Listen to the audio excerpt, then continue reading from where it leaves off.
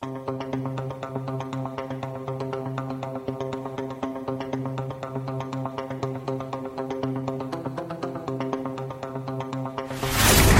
Gorbachev, tear down this wall. Either you are with us or you are with the terrorists. If you've got health care already, then you can keep your plan if you are satisfied with it. Donald Trump is not going to be president of the United States.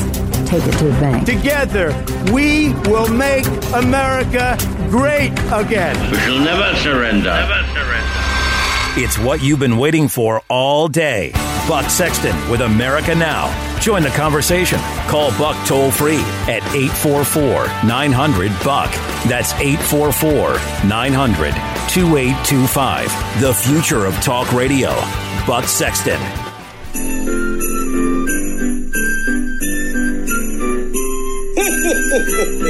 Merry Christmas.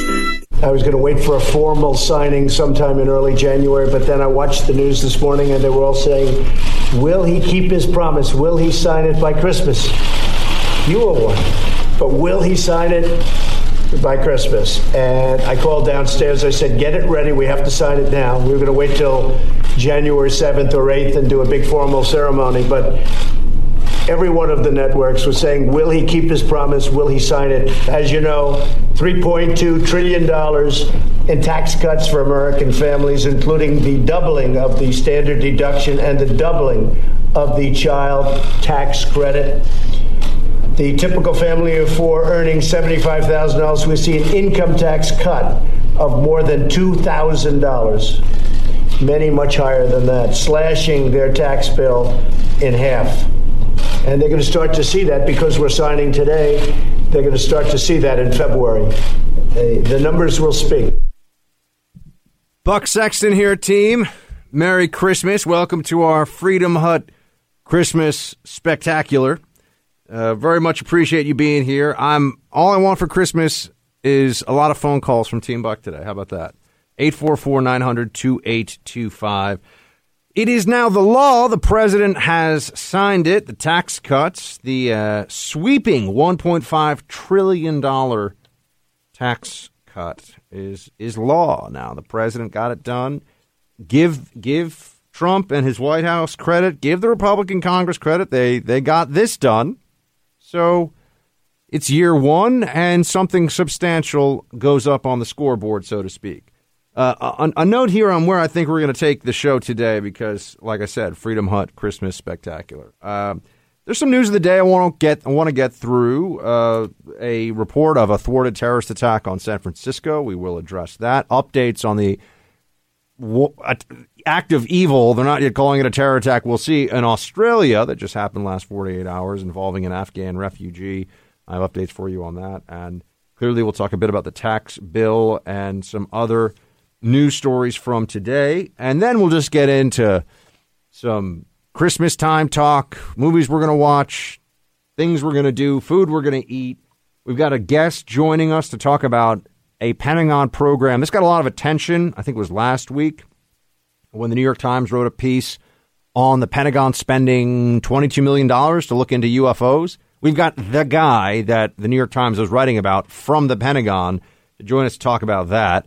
So those of you who are going to be perhaps catching up on watching the X-Files over the holiday in advance of what I believe will be a new X-Files series that will be launching in 2018, you will have lots of fodder from that interview that we're going to do. And we also got a guy joining. It's not Star Wars, which I know is the big movie right now, but somebody from the scientific community is going to talk to you about Star Trek technologies that are being made real right now.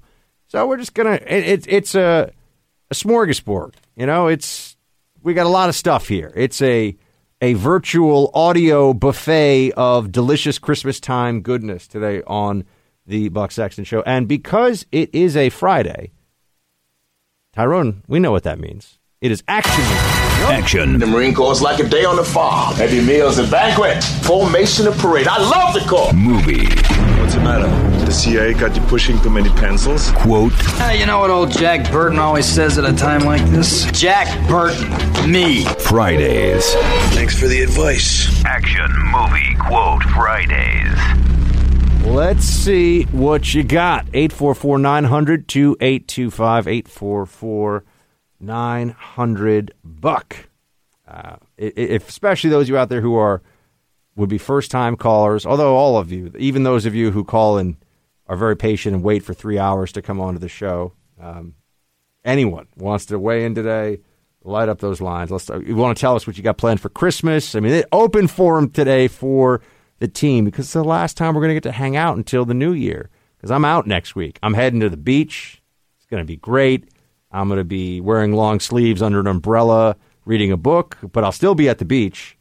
And although on Tuesday, which is the day after Christmas, for those of you who are going to be cleaning up the house, hanging out if you have the day off, I'll be on Outnumbered over at Fox News, so you can tune into that. That's always fun. I'll be hopefully sharing the success of whatever Christmas dishes I bring to the Sexton family feast this year.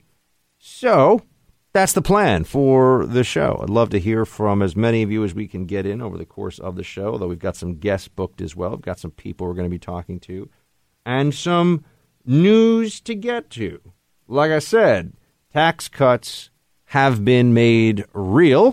The president got it through. The president managed to get the tax cuts that he had said were coming. And I was skeptical, right? I was rooting for the best in our Congress, but prepared for the worst in terms of disappointment. And they have, sure enough, they are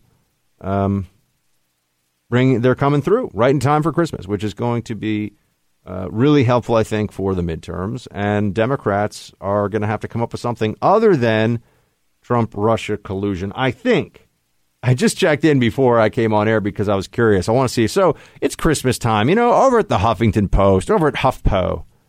I mean, they probably got like a Christmas tree on the front page and spreading holiday cheer. Nope. It's more hysteria about Trump firing Mueller, despite the fact that I think I've seen every senior administration figure that could be asked about it in the last week has been asked, including Trump himself, and said that it's not going to happen. There will be no firing. For those who are curious, though, about the trajectory of politics within the GOP in 2018, it does seem like there is going to be a fight between the establishment within the GOP and the Bannonite wing of the GOP. You have a pretty open challenge now from Steve Bannon. He gave this interview in Vanity Fair. I was surprised that he said what he said in that interview, and especially in the aftermath of the Roy Moore situation, which is without question a big black eye for the GOP. I mean, it is not a good thing that they lost that Senate seat, right? And Bannon played a role in all that.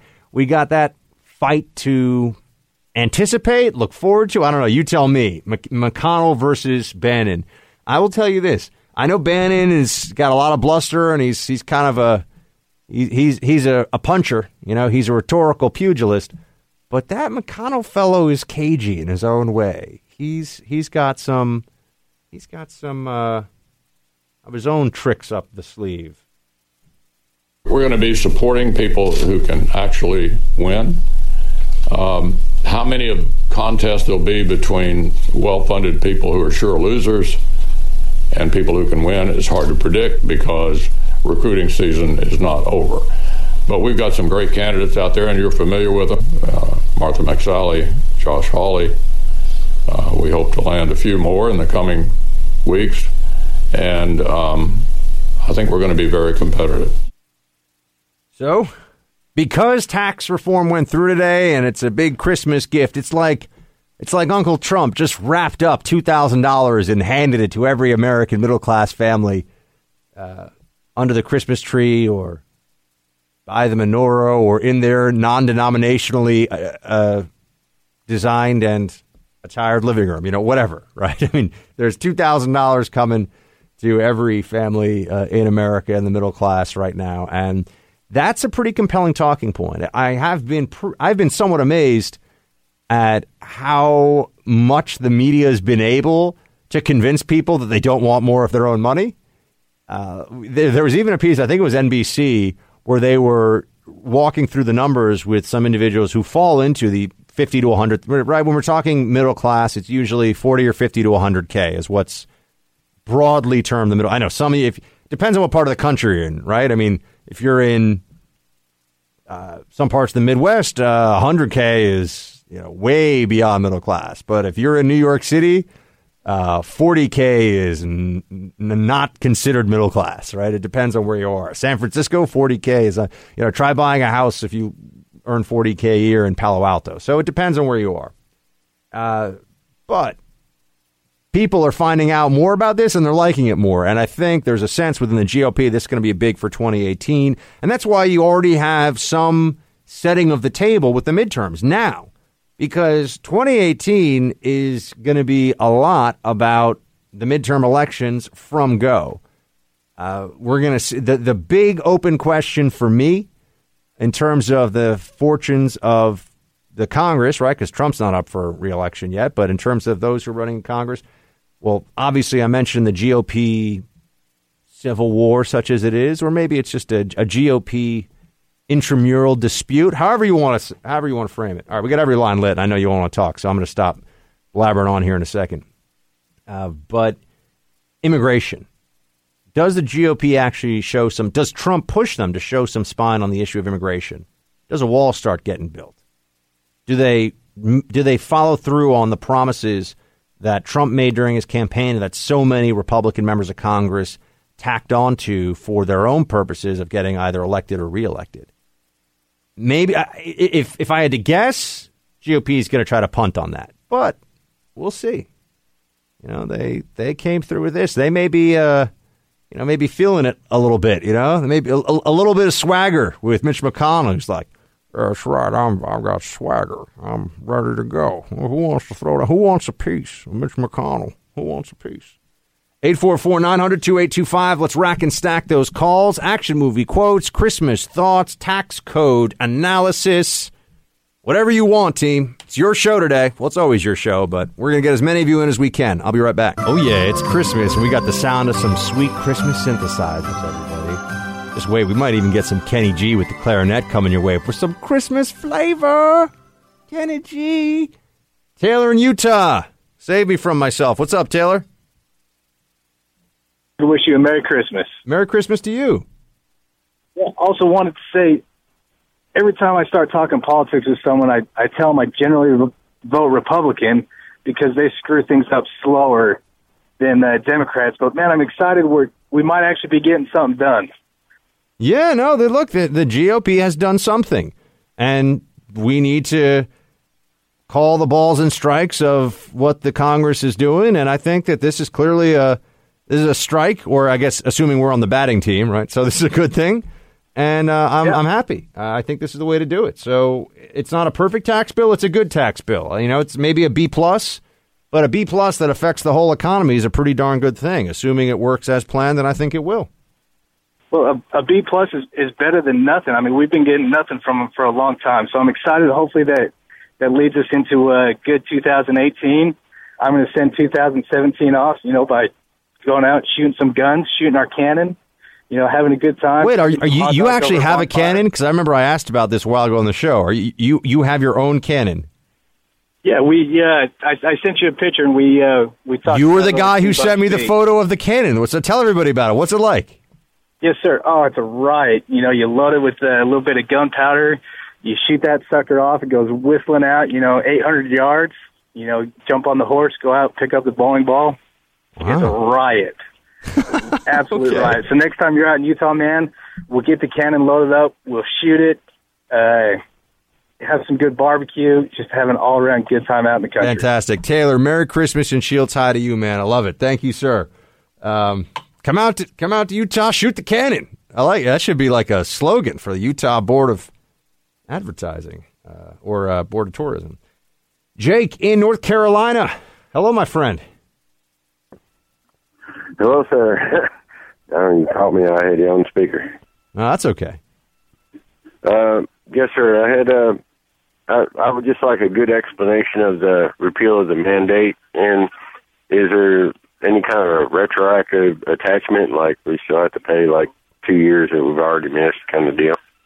And another thing, why don't I hear anything about anyone trying to stop the hospitals from overcharging and charging too much and things like that? Because I've had an accident and shattered a foot, and they did $17,000 worth of supplies just on the itemized bill.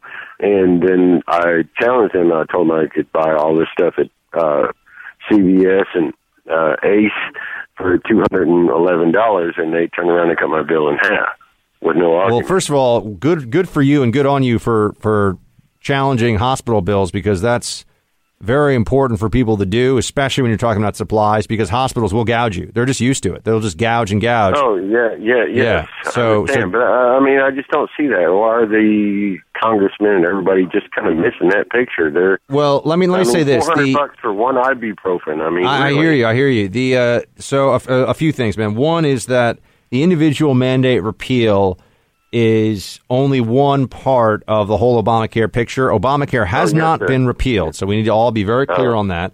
And the individual mandate being repealed just means that, and by the way, we don't know. People keep saying 12 million people will lose their insurance, whatever. That might not be the case. We'll see. But it'll be an excellent market test to see if people want to actually participate in these exchanges, or they would rather go without insurance if they didn't have to pay the penalty. It also will cause for a faster collapse, I believe, of the exchanges, because you'll have younger, healthier people that don't want to be in the exchange because they know it's a bad deal for them. Well, you've also got the people that are under that $75,000 or $100,000 range. I'm within the $35,000 range and had 3 children, and it was easier just to take them into the hospital and pay it outright than it was any insurance whatsoever. And it almost, made us lose our home. Yeah, well, look, Jake, I think that the GOP has not reformed. Obamacare has not changed the healthcare system yet. That has not happened, right? The removal of the individual mandate could be a very important beachhead in that whole process, but we got a long way to go, my friend. Look, I wish you and yours a Merry Christmas, and I appreciate you calling in. 2018, and we're going to be talking about healthcare. I mentioned immigration before the break. I think Jake is a good indicator here as well. Of there's still a lot to be done on healthcare, and the GOP dropped the ball on healthcare this year, no question about it. And what he's talking about with crazy pricing at hospitals and all that, that's all too real. It is a big problem, and we need to get to a more market-based system. But that's saying we're going to get to a market-based system is saying you want to score a touchdown when you're actually playing defense on your own 5-yard line. You know what I mean? That's a long and heavy lift from where we are right now. So we're working on it, and we will come back to healthcare in 2018 some more. Although if you have any other questions on the show about it right now, we can certainly get to that. We got some spots that have opened up because we've taken some calls. So do give a ring, even if you just want to say Merry Christmas to me and Ty and Amy here in the hut. When we come back, I just wanted to maybe get into some of the aftermath of the Nikki Haley UN smackdown yesterday, which I very much enjoyed. Amazing to see some folks, the dishonesty that they deploy when it comes to any opportunity to attack a person affiliated with the Trump administration. Somebody who is just tied to Trump, they will change their positions and try to take down the White House a peg just by being nasty in the press. Oh, that's right. Morning Joe, we're coming for your commentary after this break. I mentioned the terror attack in the disrupted terror attack on San Francisco is supposed to take place on Monday. FBI stepped in there. We'll talk about that next hour. And we have some more information about the motivation in the Las Vegas shooting. That will be coming up in a bit, too. So we're going to be bouncing around a lot of topics here. Like I said, it's a Freedom Hut Christmas Spectacular, and a lot of your calls and commentary will help drive where we are going. So stick with it, team. I'll be right back. We have, of course, the individual mandate, which is a very unfair and very unpopular provision, as you know, in Obamacare. Essentially, I think it ultimately leads to the end of Obamacare. It's essentially, I think Obamacare is is over because of that, and we're going to come up with something that's really going to be very good. But the individual mandate was very unfair because you're basically saying pay for something in order not to have to get health care. So you're paying not to have health care. It was very unfair. So there you have the president talking about exactly what the previous caller was asking about, which is what happens now with health care. Does the repeal of the individual mandate mean that Obamacare is going away? And as I've been telling you, it's a, think of it like they've punched a hole in the outer wall of Obamacare, but it's still going to be quite a fight once they breach the wall and storm the keep or whatever. You know, it's going to be, there's a lot. Because Democrats are going to say that Trump sabotaged it. And so any of the disruption and economic pain and they're going to have people, you know, one after another, the most sympathetic cases they can find of people, you know, in with neck braces on and, oh gosh, I couldn't see my doctor because the exchange crumbled. And, you know, they're going to play that whole game and they'll do it well. And Republicans better get their act together because a lot of people are just going to say, look, you guys didn't reform health care. You've got a majority in the House and the Senate. And now things are getting really bad really quickly in the exchanges. You better have a solution to this and not just be, you know, you can't just light a fire. You got to be burning down the old house and saying, hey, no, it's okay. We're moving you all into this brand new mansion. You know, it can't be just like, look at how bad this is. Yeah, it stinks, doesn't it? I'm just, you know, keeping it real here, everybody. It's not going to be as easy as just the exchanges are become toxic and collapse, and everyone's going to be like, yay, Trump, and yay, Republicans. It's not going to happen that way. It's going to be a long fight. Jason in Arizona on the iHeart app. Hey, Jason. Hey, Merry Christmas, Buck, and Shields High. Merry Christmas and Shields High to you, sir. Yeah, I got a couple of questions. One is, what's your thoughts on cryptocurrency? And two, there's somebody I heard, I think it was about maybe a couple of months ago. His name's Sean Worthington, and he's the founder of CloudCoin. And I was wondering if it would be possible if you could get him on your show and have an interview so he could explain this new technology. I do have his email, and I was wondering if you had an email address that I could send you his information. officialteambuck@gmail.com. So you can email us right there. And sure, I'd be happy to have somebody with a new crypto on. I would note that today Bitcoin, I think, dropped 25% in the last 24 hours. So if somebody bought Bitcoin a week ago, it's been a rough 24 hours. Now, what was your email again? I didn't catch that. officialteambuck@gmail.com, which is where anyone can write in with tips, suggestions, poems, whatever you got. So are you involved in cryptocurrency? Do you own any? No, I'm not. I'm just learning about it. I'm not involved in any cryptocurrency stuff right now. Okay. Anyways, I've been listening to you since you were on Saturday mornings with Glenn Beck. Oh, you're OSS. Look at that. Yeah, and I was also wondering when are we going to get Commie Bear? Where is he at? Bear's coming back. Hillary Clinton, or is that over with? 2018. Look, he's been very busy trying to throw elections and collude, but the Bear will be back, my friend. You have my word on that. Jason Shields High, and have a very Merry Christmas to you, man. Thank you. Tony here in New York, also listening on the Blaze Radio Network. Hey, Tony. Hey, Buck. Shields High. Merry Christmas. Shields High, and Merry Christmas to you. So I got a few questions. A little background on me. My parents immigrated in the 80s from Portugal. They're U.S. citizens now. I'm first generation here in America, and I see all this going back and forth with the DACA, and I believe it was like 11 million they're saying that are illegal in the country. Why don't they just try to make some kind of program where not the people that are here illegally, the 11 million, no chance of citizenship, but some kind of residence card where they pay some kind of back fine for the amount of time that they've been here so that it helps our economy and boosts tax revenue and all that, and give them some kind of ID card.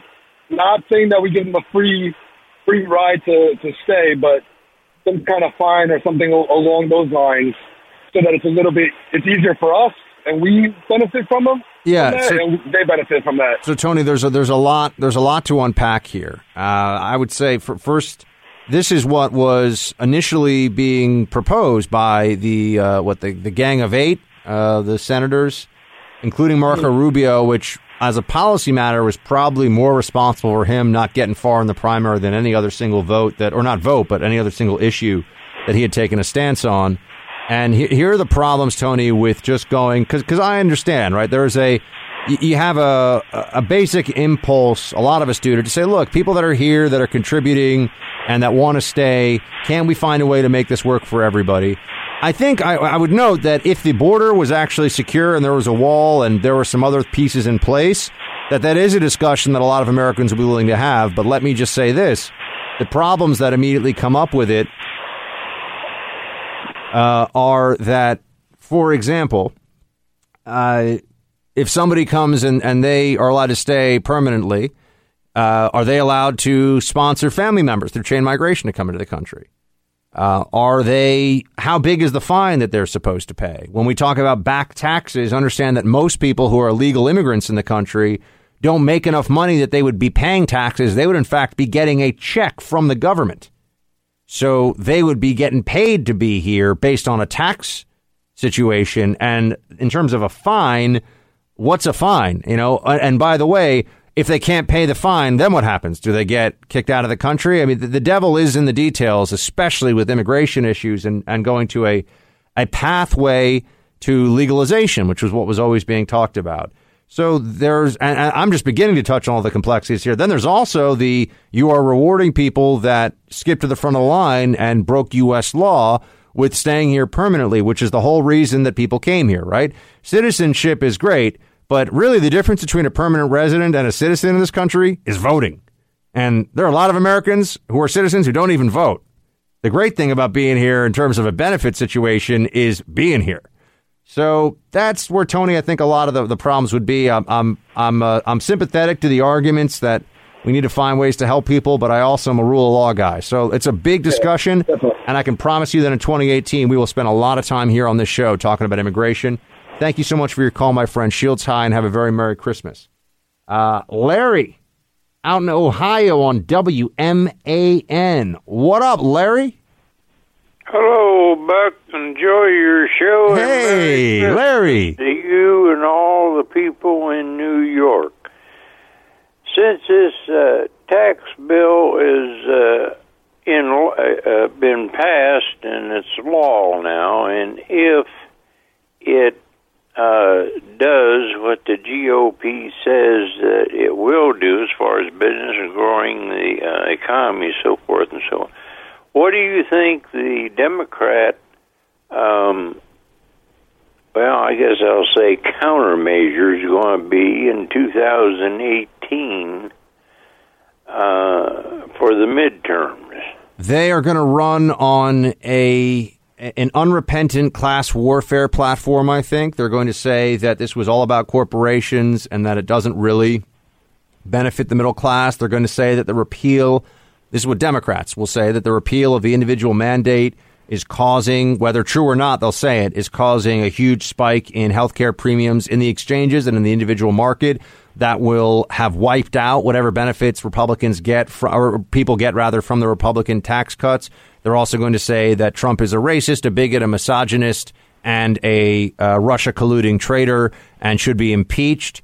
So that will be, I think, and DACA, and they'll pick the most sympathetic parts of the immigration issue to try to paint the GOP and Trump specifically as racist, out of touch, and unwilling to do what they will say is best for the American people, which is a pathway to citizenship and also broader legalization for more and more people to come, or broader avenues for more and more people to come into the country and get jobs here. So that's, the Democrats should probably hire me. I'm like scary good at making their arguments for them, but I also think that they're destroying the country. Do you think that's the best they can come up with, that Trump's a racist and he should be impeached and blah, blah, That's blah? For the base, Larry. So what I just outlined for you, I'm sorry, I didn't mean to talk over you. What I just outlined for you, though, is a multi-pronged approach, and it's all about having appeal to different constituencies.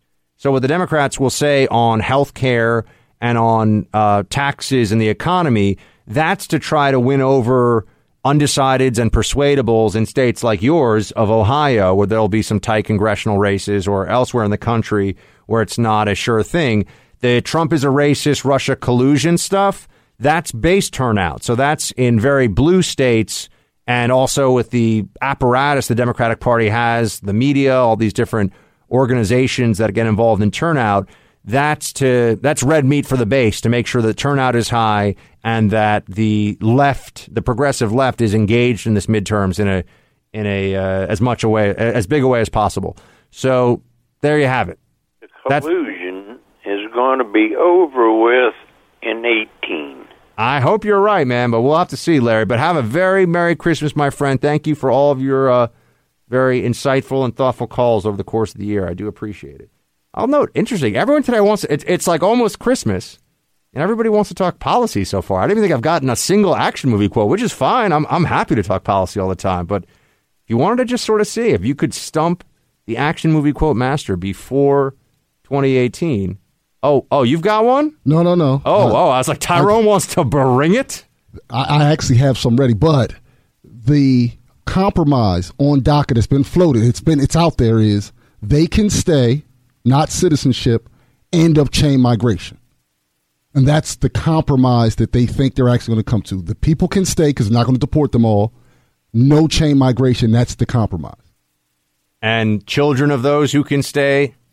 No. I understand, but I'm saying, where's this compromise coming from? No, that's been out there. Like Pelosi was talking about it, and I think there's kind of people on both sides who are that's the starting point, where they say, how about this? And then that's where the negotiations start. But see, the problem is that once you create the legalization, the initial legalization, it means that there's a greater constituency, a greater contingent of the country that would want further legalizations for the rest, right? No chain migration is just a function of what the Congress decides in any given year. So what becomes just, the template for this would be Reagan's amnesty back in the 80s, when it's only going to be for a couple million people, and they're going to pay all these back taxes and fines, and we're going to shut down the border, and this is never going to happen again. And the reality was, and there were all these different, you have to speak English, and and there was no actual enforcement of any of the complicated pathway provisions. You just had mass legalization, a few million people. The border got no additional lockdown, no additional provisions, and you had millions and millions more illegals come in. So there's what the policy is on paper, and then there's the way it's enacted in reality. And I think that there's very little trust that there would be an end to chain migration, because that would be until the Democrats have the Congress, and they'd say, we don't like that provision. And now you'd have a whole lot of people that if you change the law, and by the way, if you also offered them a pathway to citizenship, that's just an act of Congress. So once you go that people aren't illegal, the step from making people not illegal to citizens and bringing in their family and now have an unsinkable Democrat majority in the country is very quick. But 844-900-2825, if you want to give me an action movie quote or anything else that's on your mind. Merry Christmas to all of you, in case you haven't heard me say that already. We'll be back in just a few. All right, team, welcome back. We're going to have to take kind of a bit of a hard turn from the Christmas music there. I've told Ty and the team we're going to have some Christmas music going throughout the show, but we're also going to be talking about some news stories, and that means that there's going to be some intense stuff that we get into today. I promise, third hour, I don't think we're doing anything intense, so if you stay around for that, it'll be lighter fare, and a lot of the second hour as well. But I did want to update you that on two stories that we've talked about here recently. One is the train derailment, the Amtrak train out in Washington State. From what I'm seeing today, that 30-mile-per-hour curve, never supposed to be there. So this was a new track, and essentially, here's what the New York Post is reporting on. An $11 billion Washington State government plan to speed up passenger and freight rail service throughout the Pacific Northwest called for an elimination of the turn, but that request was not included in the final design once the state won federal funding for the Point Defiance Railroad bypass, according to the Wall Street Journal earlier today. The plan was ditched because the turn in question was deemed too costly to remove. citing documents and state officials. Oh, boy. So they were supposed to get rid of it, and they didn't. And it looks like this would fall under not train engineer error, but engineering error, as in construction of the tracks and decisions made at a higher level. And when you think about it, it would, given that this was the first time it ever went on this route and this happened, it makes sense that it was the track's fault and not train operator error, right? Because if it's the track, obviously you're going to run into a problem the very first time. This is like when I work you through the numbers and probabilities of a terrorist incident. Well, here, think about the probability that the first time they've ever run the train on the tracks. What's the likeliest thing is that there's a structural problem here with either the speeds posted or the tracks itself, or the train itself shouldn't have been used at all. User error on the very first time that this ever happened seems less likely under the circumstances. One more. So that's the latest on the Washington train derailment. And then one more thing. I've been telling you that I'm waiting to get greater clarity about the shooting in Las Vegas. We all are waiting to get greater clarity about what the motive was for that shooting. 500 people hit. The coroner's office released, it's grisly, the details. I won't share them now. I know we're about to go into the Christmas weekend and everything, but it's out there if you want to see, or if you want to read the details of how much of a mass casualty attack this was and who was hit, and it makes for tough reading.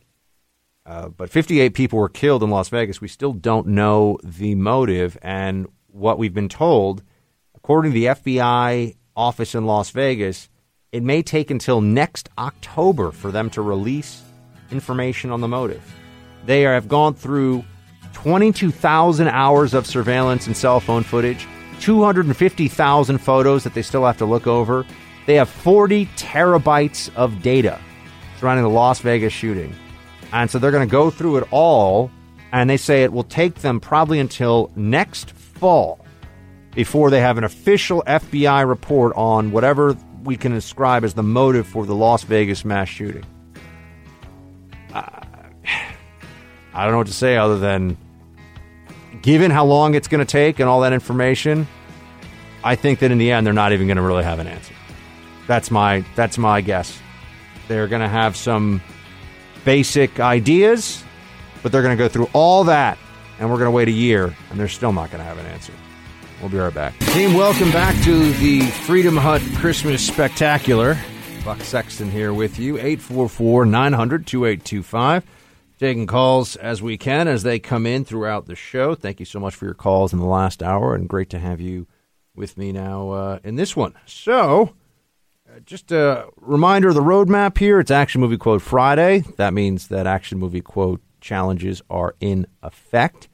And also, we're going to talk in the next hour about UFOs with somebody who worked on UFOs at the Pentagon, because that's a thing that actually happened, which we can give you some details about. We will also discuss some technologies that Star Trek made seem realistic and now are being made real just in time for Christmas. Maybe you can get some of it on Amazon. And then some Team Buck Speaks and some closing thoughts in 2017 for all of you wonderful listeners here on the show. Also later this hour, we'll talk about a terrorist attack foiled in San Francisco by the FBI that targeted the San Francisco Pier 39. It was allegedly to involve assault rifles and explosives and a vehicle, and perhaps a vehicle attack as part of the rest of the carnage. That's been thwarted. There is no known active threat against San Francisco right now. And I'll also tell you about an update on the Australia vehicle attack. Just happened in Melbourne in the last 48 hours. And the media is playing games with it, which I'm sure is not surprising to any of you. Playing games the way they discuss and describe what happened in Australia.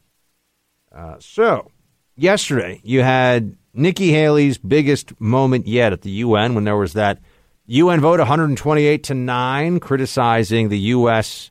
decision to move its embassy to the capital of Israel. Tells you a lot that, one, there are so many cowards and feckless nations that are part of the United Nations. That's no surprise, really, but it's a reminder. But also to see some of the commentary about this has been pretty astonishing. Here, I make fun of the Morning Joe show sometimes because it's not a good show. So, and I don't know. I'm not in the Christmas spirit with that comment, and I apologize for that. But I just don't think it's a good show. I think that it's very smug and self-serving and self-referential and really self-indulgent for the hosts and even some of their frequent guests. And there's a nastiness, a smugness to much of the commentary that goes on there. But Morning Joe decided to get uppity with Haley because of what happened at the UN. And here is what Joe Scarborough had to say about it. Hey, Joe, when did we become the bad guys? When did, I'm listening to that speech yesterday, and obviously Brennan's tweet, and I'm saying, that's the bad guys talking. Bad guys talk that way. We're not going to give you aid if you just don't blindly agree with us, and we'll cut you off. It's breathtaking that she would actually threaten to cut off aid and support and humanitarian aid. Those dollars are strategic to allow the United States to continue to have soft power across the globe. And you just aren't smart. Joe Scarborough has no idea what he's talking about, by the way. Doesn't know anything about international relations, doesn't know anything about how the United Nations functions, doesn't understand international aid, and is just trashing a person tied to Trump. That's all that is. The notion that Nikki Haley can't tell people in a forum like the United Nations, can't tell the assembled representatives of the General Assembly, hey, you guys can remember they're condemning a U.S. action that they have no business condemning. It is actually not their business where we put our embassy. This is not up to them. This would be like them condemning, and this isn't surprising, right? The outcome of a U.S. election. That has an impact on the whole world too, but it's none of their darn business. They condemn us. We are the single biggest financial donor to the United Nations. We give the United Nations this building to operate in and provide all of its security here in New York City. And she's not allowed to. What are we supposed to be, a doormat? We're supposed to sit there and just take this? Only turn around and be thankful that our friends like Palau, Micronesia, and Tonga have our back? No, I think it's perfectly fair. And Honduras, right? Yeah, Honduras. Represent. I think it's completely fair.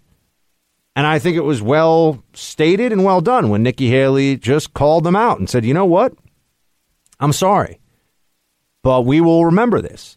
That doesn't mean we're going to take food out of the mouths of starving children in the southern Sudan, right? It doesn't mean that it wasn't even a specific threat. It was just, okay, you guys are going to do this. We will remember this in the future.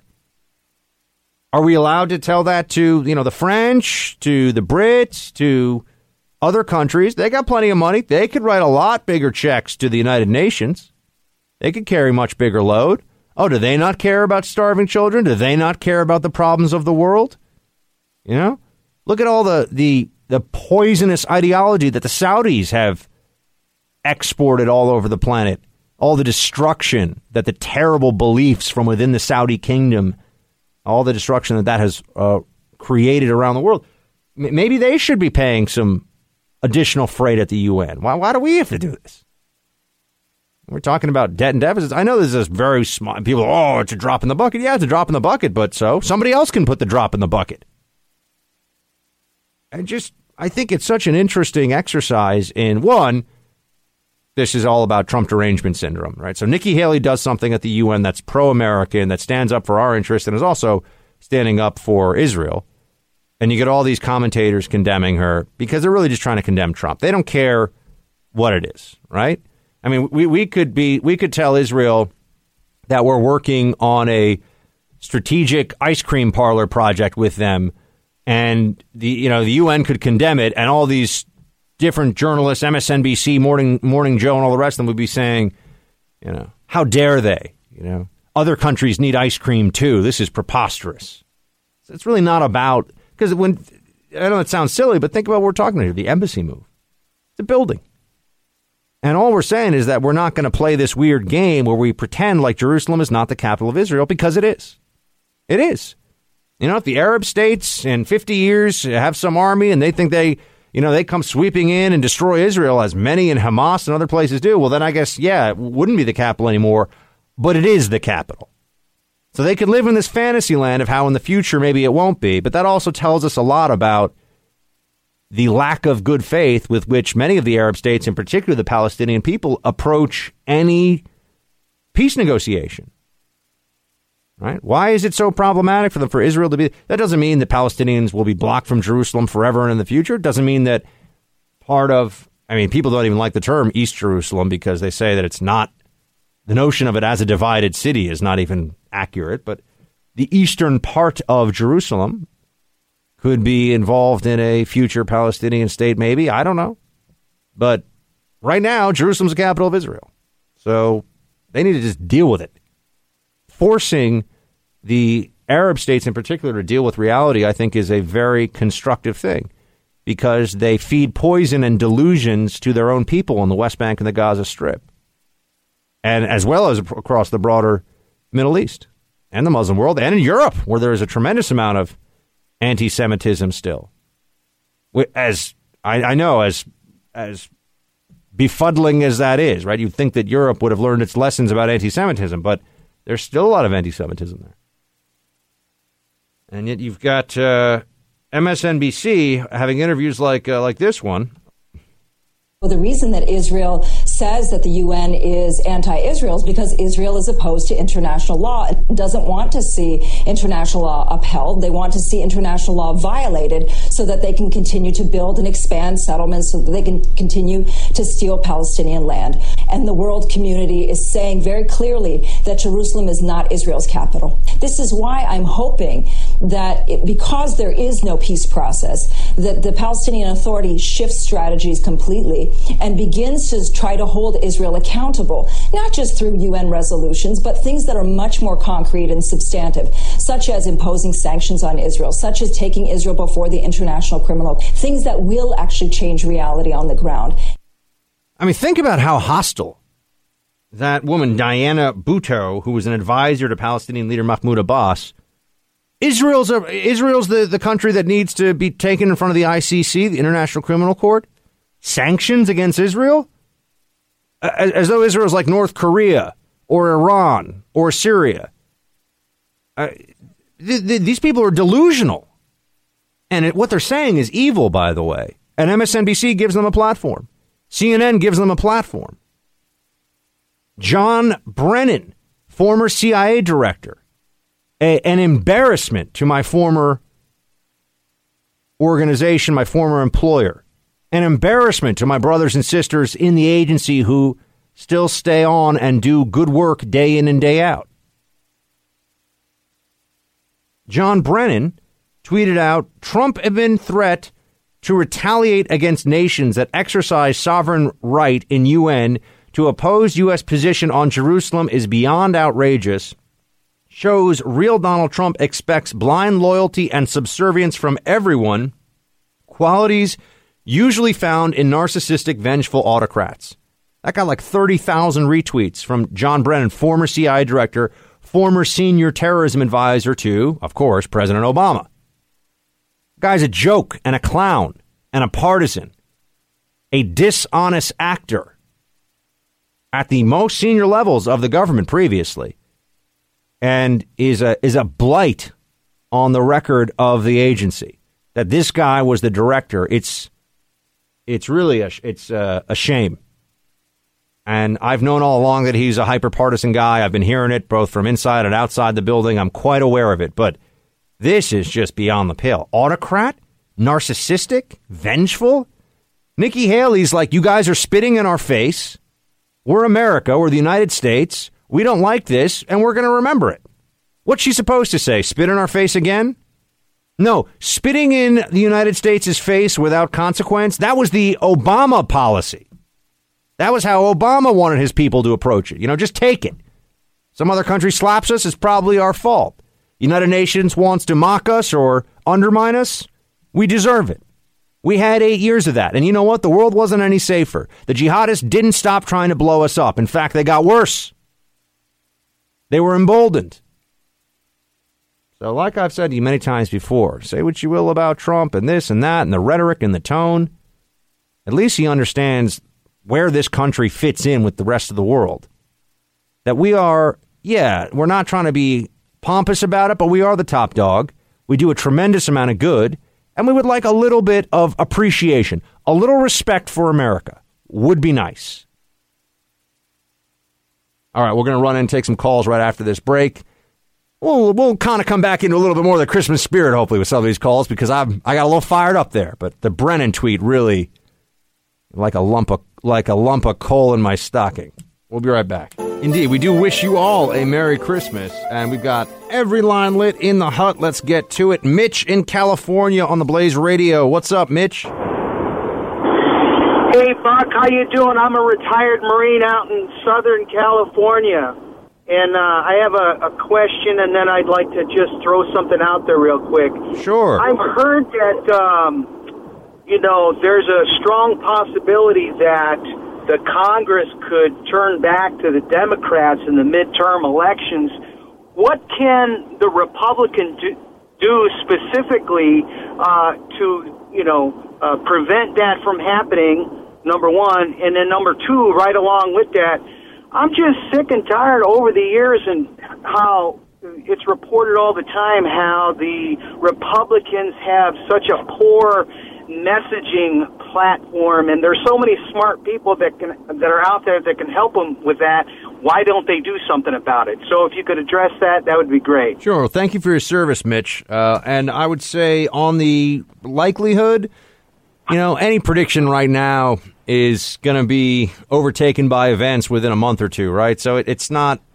I really couldn't say, because it depends on how does the Mueller investigation go with Trump? Does it go away entirely? Does it have some, are there a few big bombshells left? I mean, so we got to see with that. And also, what do Republicans decide to focus on in the new year? Is it going to be infrastructure and a bipartisan approach? Or is it going to be immigration, health care, and what they promised the base and the GOP faithful? That's going to be so I'd have to take you down through a kind of decision tree or wargaming, completely different pathways. I think that Trump may decide that infrastructure is the way to go, which means a lot of spending and trying to do something bipartisan. And I don't know how that shakes out. If they focus on immigration and health care and try to get stuff done there, well, then I think they might be in good shape. But and then I forgot what was the second question? Yeah, the whole issue about the Republicans have such poor messaging. I don't think it's really that they have poor messaging so much as their microphones are limited in comparison to their Democrat counterparts. They don't have a huge media apparatus. Look, they have Fox News, they have talk radio, some websites, but that's really it. I mean, with Democrats, I could sit here and just rattle off 30 websites off the top of my head that get millions and millions of uniques every month.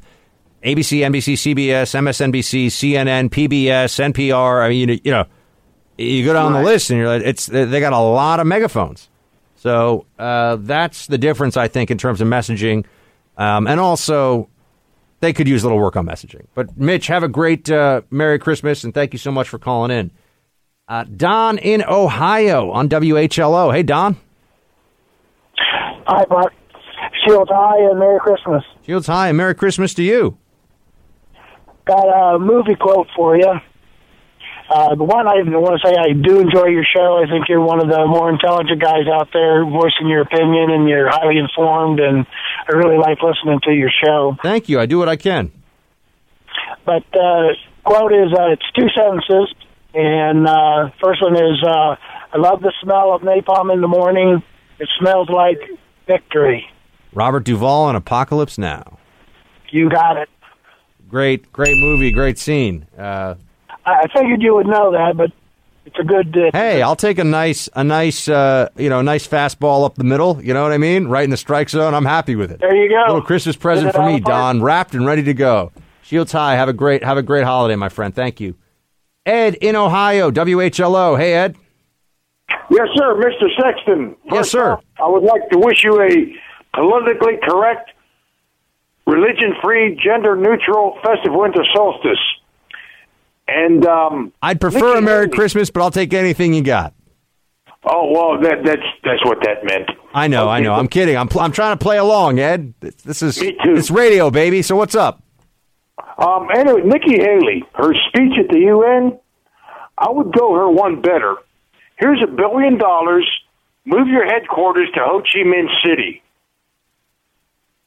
Okay. I mean, that would be an idea.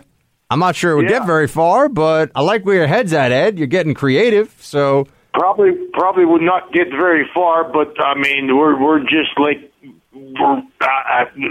hey, this is like a real-time think tank here on radio, so we can put out ideas and see where they go. Have a very Merry Christmas, Ed. Shields High. Thank you for calling in.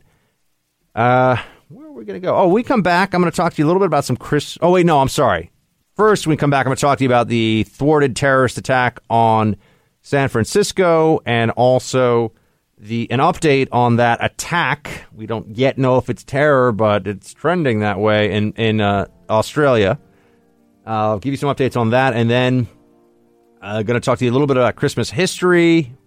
Quickly, not a deep dive, a stocking stuffer's worth of Christmas history, and then we'll talk to Amy and Ty a little bit about their plans for Christmas and talk Christmas movies. We got to get in the Christmas spirit a little bit, and then third hour, just for fun, for giggles, we're going to have on a guy to talk about Star Trek technology that's real now. So those of you looking for interesting gift ideas, and also this is legit, a guy who was studying UFOs for the Pentagon. I think you're going to find that really interesting. And then I have a message that I want to share with all of you, which is of course, Merry Christmas, but a little more detail than that. Really a thank you to everybody listening to the show. Team Buck, you are wonderful. You are the best part of my 2017, and you have been. And then we'll get some Team Buck Speaks coming up. So be back with you in just a few. You are now entering the Freedom Hut Tactical Operations Center. All sensitive programs must be kept strictly need to know. They're clear. Team Buck is cleared. Roger that. And ready for the Buck Brief. A thwarted attack on Pier 39 in San Francisco. That is the headline today. The FBI, through undercover work and some timely counterterrorism operations, prevented an individual from engaging in what the FBI claims was going to be a Christmas Day attack on a major tourist attraction and gathering site in San Francisco. They used undercovers. This is a pretty standard, from what I've read about it so far, operation for the Bureau with regard to how it breaks up either lone wolf plots or cells. They probably made contact online first, although we don't know that yet. And this individual was expressing to people that he believed to be jihadists that he wanted to use his vehicle provided by his company to help them in their terror attack. So it looks to me like this is going to be one of these cases where they get him on material support. They're going to get him on material support to a terrorist group. This was a guy from Modesto. He was shortly in the Marine Corps, Everett Aaron Jameson, but was kicked out for lying to get into the Marine Corps. But he did have training with firearms, and he had been posting pro-ISIS and pro-terrorism content, according to sources out in the California area. And he also posted a GIF of a group of people giving a standing ovation to an article discussing the Halloween terror attack here in New York City, where there was a vehicle attack in downtown Manhattan. So clearly expressing ideological sympathy for the Islamic State and alignment with it. We'll have to see if they're able to make the charges stick. I did note that in the charging document, it says that this man, Everett Jameson, and I would wonder if sometimes when someone radicalizes, they take a different name. They take a kunya. I'm not sure if he will do that or not here, or if he did that or not. But I would just note that this is exactly what I've been concerned about. And we've seen this big surge of ISIS propaganda, of posters, specifically citing the Vatican, Times Square here in New York City, and exhorting lone wolves. In fact, they've gone now to creating graphics with an individual who looks like a very high-speed terrorist with a timber wolf next to him to try and create imagery around all this, right? So now they're really going for the lone wolf idea and pushing it out there online. And to a lot of us, it's like, well, these are just ISIS fanboy cartoons, but some individuals who have radicalized, this may be all that they need. By the way, a kunya, I mentioned this before, is a component of an Arabic name. It's often a nom de guerre or a nickname that someone will take. So, if he became like Al-Amriki, the American, right, that would be his kunya.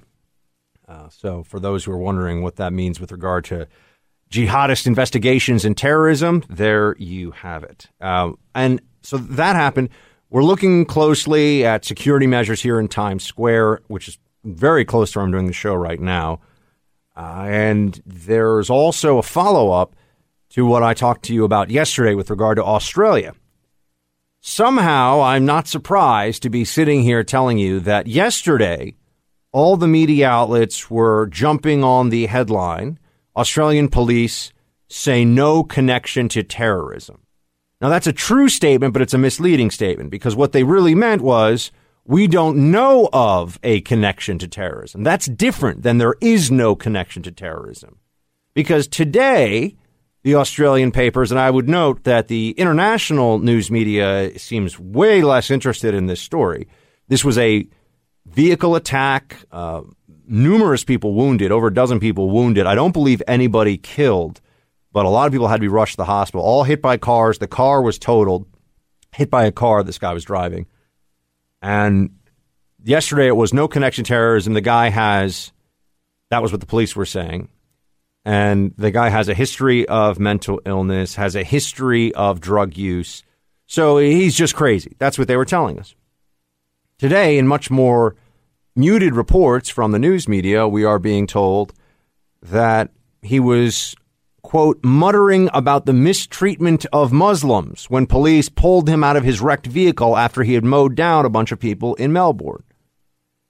Now, at some point, when is the coincidence a little bit too much? At some point, when is it too obvious to ignore that here you have a refugee from Afghanistan during the holidays in a major Western power that is a target of jihadists, Australia, and in their most important city, in the most congested, one of the most congested parts of the city, this is like the equivalent of their Broadway or Times Square, mowing down a whole bunch of people. And when he's pulled out of the car, he's muttering about the mistreatment of Muslims. But he did this because he has a drug problem. We can accept that analysis if we want to, but I have to tell you, I have a feeling next week there'll be something about how this individual from his guarded prison bed or a guarded hospital bed will be saying something along the lines of, I did this for ISIS, or this is because of the Australian complicity in the air campaigns and in Iraq and Afghanistan. And I mean, the Aussies have been stalwart, among the very most stalwart allies that we have had in what is called the global war on terror. So here we are. You will note, if you go back yesterday and listen to what I said, I didn't get ahead of things. I just was walking you through the percentages. What is likely to be the case here? What is likely to be the truth based on what we know? And somehow here I am today, and it seems a whole lot. I told you what was likely, that this was at least done in part because of jihadist inspiration. And here we are today with a pretty important data point, right?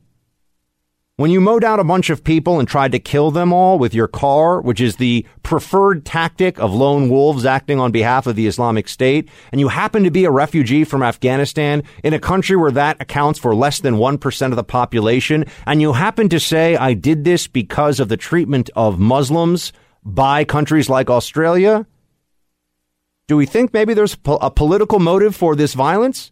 Because it doesn't even have to be ISIS affiliated for it to be terrorism. It doesn't even have to be on behalf of ISIS. It could just be a jihadist inclination or ideological alignment with the global jihad. Anyone who goes out and kills random people because of the perceived mistreatment of Muslims around the world is aligning himself or herself with a key tenet of jihadism. So I've laid this all out for you, and I would just note that much less interest today than in this story yesterday, and I have a feeling next week we might get more information, and I won't get to update you with this then, but in the new year I will return to this story as we get more information, that they're not going to come out and say, oh yes, ISIS-inspired attack. I think that's unlikely. But there'll be additional data points that will be released quietly in news stories that are follow-ups about this that will more or less indicate exactly what I thought all along, which is that this guy thought that he was acting out on behalf of the Ummah, the Islamic community, and that he was a jihadi. They won't call it that, but we'll see it in the information that they release. It'll be buried 5 or 6 paragraphs down. This is how Western media whitewashes terrorism. If in fact that's what happens, maybe they find out that the guy just, drank a couple of bottles of Jameson and took some clonazepam and just lost it. That's possible. Highly, highly unlikely, though. I think we'll see that this is a step-by-step guide, in essence, to how, even over the holidays, when we know there's an increased threat, we know the Islamic State has been telling anybody who's just favorable to ISIS. You don't have to talk to them. You don't have to do anything. You just want to help ISIS is their message. Go kill a bunch of innocent people. That's the message they are putting out there. But we are to ignore this for reasons of political correctness. All right. When we come back, we're going to be getting into the third hour. We're going to lighten things up quite a bit. So stay with me. All right. So we are midway through the show here and just thinking about the Christmas holiday coming up, what we're going to be doing. And I think I had mentioned that we would talk a bit about the real history of Santa Claus. Here's all you really have to know is that Santa Claus is it comes from Sinterklaas, which is Dutch. And we think that the European tradition of having a celebration that used St. Nicholas came to us via the Dutch to the New World, and that's how Sinterklaas became Santa Claus. And Sinterklaas, of course, is that's their way of saying St. Nick. That was what they were calling St. Nick in Holland in the 18th century. So the original Santa Claus goes back all the way to around the late 3rd century A.D. near Myra, which is in what is today Turkey, what would have been at the time Asia Minor. Often forgotten, and not to make this a cross versus crescent segment, but what we now think of as Turkey, a lot of those city names, they pop up. And people are like, oh, wait, why are all these apostles hanging out in these places where are they exactly? Oh, yeah, that's right. They're in what is now the modern Near East, the edge of the Eastern Mediterranean basin, and Egypt, North Africa. You look at some of the letters from the apostles and you look at the cities, you go, wait, where are they now? Oh, yeah, that's right.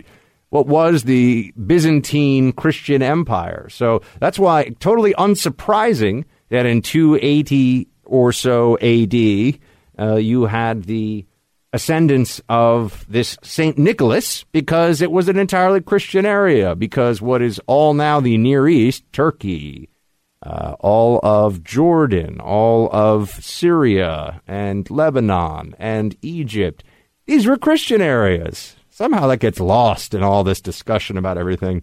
Where's the embassy going to go? Well, if we're really going to talk about giving back land, but I digress. So anyway, let's talk about Happy Santa stuff. So Santa Claus was St. Nick, and he was known he was a saint, obviously, so he's a good guy. And he goes around traveling the countryside. He helps orphans and the sick, and he is believed to have saved a few sisters from being sold into slavery by providing them money so that they could get married. And his feast day was celebrated on the anniversary of his death, which was December 6th. But with the spread of Christianity, you have the merger of some pagan traditions in Europe, including bringing in the Yule. Remember Yuletide cheer? This was in Northern Europe and Scandinavia right around the time of the winter solstice. They would bring in the largest tree they could find and light it on fire. This was something of a tradition. Now, bringing in a very large tree now and lighting it on fire would be a bad idea. But putting a big electric-powered star on top of your tree with a bunch of lights and, hey, Christmas cheer. Also, evergreens and the notion of having an evergreen in your house. They believe this came from Northern Europe. The idea was that the evergreen during the difficult winter snows could still survive, and so it was a reminder of the spring to come. All pagan stuff, right? Christmas trees, pagan. The Yule log, pagan. This comes from pre-Christian Northern Europe. But once you want to spread your tradition around, once you spread the gospel, guess what? You got to get the local folks engaged. And so it's like, hey, you like to bring in a tree, light it on fire? Let's do it for the baby Jesus. And this is kind of how you get, this is a very short version. It's almost sounding like a drunk history version of how we get the Christmas celebrations we have today. And not actually the case that the first Santa Claus in red and white was because of Coca-Cola. It was used before that in marketing, but Coca-Cola certainly popularized it very dramatically. So there you have some Christmas history. Tyrone and Amy, you guys, what are your Christmas plans and traditions and Christmas thoughts for the whole team? As far as traditions, my wife and I always go to Princeton on Christmas Eve together. We've been married 4 years, but we've been together 10 years. I think this will be our 7th or 8th straight year going to Princeton, New Jersey, and we exchange our gifts on Christmas Eve because just like Thanksgiving, our Christmas is pretty busy.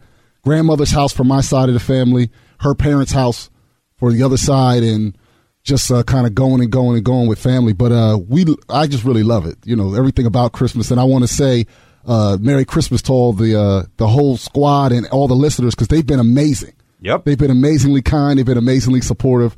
But this is my favorite holiday by a lot, so I get kind of almost like emotional about it. I love it so much. Me too. Totally agree. Amy, Christmas time, Amy style. What happens? Well, this Christmas is a little bit new for us. My folks just moved to Naples, Florida. So instead of the snows up in Syracuse, it's going to be white sand. So no complaints on my end. I think they're going to be doing, instead of a Christmas tree, a palm tree. So they're feeling pretty festive right now. Christmas sunburn may be something you have to watch out for. Yes, pretty badly. That sounds like a good situation. Movies that you guys plan on either going to see in theaters or watching at home.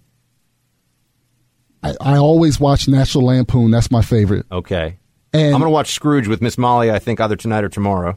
I already saw Star Wars, so I'm probably going to go see the All the Money in the World. That's the movie where I think Spacey got cut out, and then the guy that replaced him is nominated for all the awards. That's pretty amazing. So I'm looking forward to seeing that, and I hear it's going to be a really good movie. All right. And Amy? We're going to see Star Wars as a family, so that'll be fun. And we always watch the Griswolds, and not just like we watch like all 5 of however many there is. We watch all of them like back to back. So yeah, I'm still looking to find a great version, a classic version of A Christmas Carol. But I think I'll see how Scrooge does. I saw it a long time ago. I don't really remember. And for those who aren't so inclined to watch a Christmas movie over Christmas, I would just note that I was asked earlier today by a buddy of mine on Twitter, Pastor Scott, if you don't know him, Darrell Scott, and he said, my wife wants to watch zombie movies. What are the 5 best zombie movies? Here's what I had. 28 Days Later, Dawn of the Dead, Night of the Living Dead, Resident Evil, and Army of Darkness. So if you agree or disagree with that list, Tyrone's nodding. He thinks that's a substantial, solid list. So those would be, if you go in the opposite direction from God bless us everyone, do you want zombies and all that stuff? I just gave you zombie movies to watch over the holiday, which you can check out too. And of course, there's always time for some action movies. And yes, indeed, before any of you ask me again, just so we're all clear, Die Hard is 100% a Christmas movie. We'll be right back. So, Team Buck, I don't know what your plans are for watching movies and TV shows over the holidays, but I'm guessing there's a decent chance you might see something with aliens. You might even be watching a show that deals with UFOs. But what about UFOs in real life? I don't know how many of you saw it, but the New York Times published an incredible expose just a few days back called Glowing Auras and Black Money, the Pentagon's mysterious UFO program. It talked about a former Pentagon military intelligence official named Luis Elizondo, who confirmed the existence of a hidden government program called the Advanced Aerospace Threat Identification Program that investigated the existence of UFOs up until 2009. This is some serious stuff, right? Well, we actually have Lou Elizondo on the phone with us right now. He is the former Pentagon military intelligence official featured in that piece about the UFO program that the United States military is paying real money to look into. Lou, thank you so much for calling in. Yes, sir. Thank you for having me. All right. What should people know about this program? Under $22 million or so spent looking at what? What were the phenomenon that you were looking into? Sure. Well, we were looking at pretty much anything that we couldn't identify, something that didn't fit the normal profile, whether it be aircraft or drones or missiles or anything like that. Pardon me, anything that could potentially pose a threat to U.S. national security. Now, you left the program because of what is said to be the mounting evidence and the lack of necessary resources to look at that evidence. To the degree you can and are comfortable, what can you tell us about the things that you found or that the program uncovered that are certainly worthy of more inquiry when it comes to unidentified flying objects?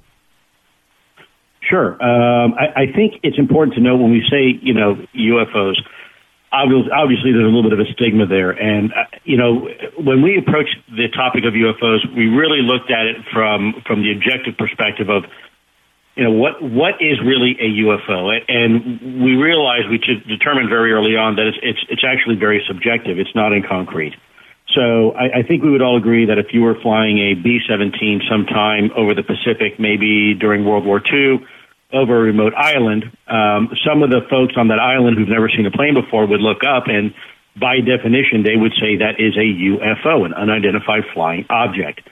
Of course, we look back and we kind of scratch our heads and say, well, that's just technology. But to the same regard, we noticed a lot of things while I was running the program that frankly don't fit any normal profile or any type of routine characteristic that you might consider, in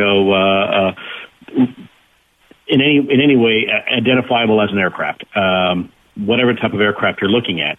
So we approach this with objectivity and applying the scientific method to determine what is it we're actually seeing, how does it operate, and how is it, what are the physics required for something to behave in this manner. What were some of the most puzzling incidents that your group, and for everybody listening, we're speaking to Lou Elizondo. He is the former Pentagon military intelligence official that was featured in a recent New York Times piece about a Pentagon program looking into UFOs. We got the guy with us here right now. Lou, what are some of the incidents? Describe them to us or tell us about some of the findings that have not just piqued your curiosity, but pushed you even further on this quest for the truth. Sure. Well, Mr. Sexton, as you can imagine, I have to be mindful into some of the specifics only because I still currently hold a security clearance. I totally understand. I'm former CIA myself, so I totally get it. So that's why whatever you're comfortable, whatever's been published, and you can tell us. Right.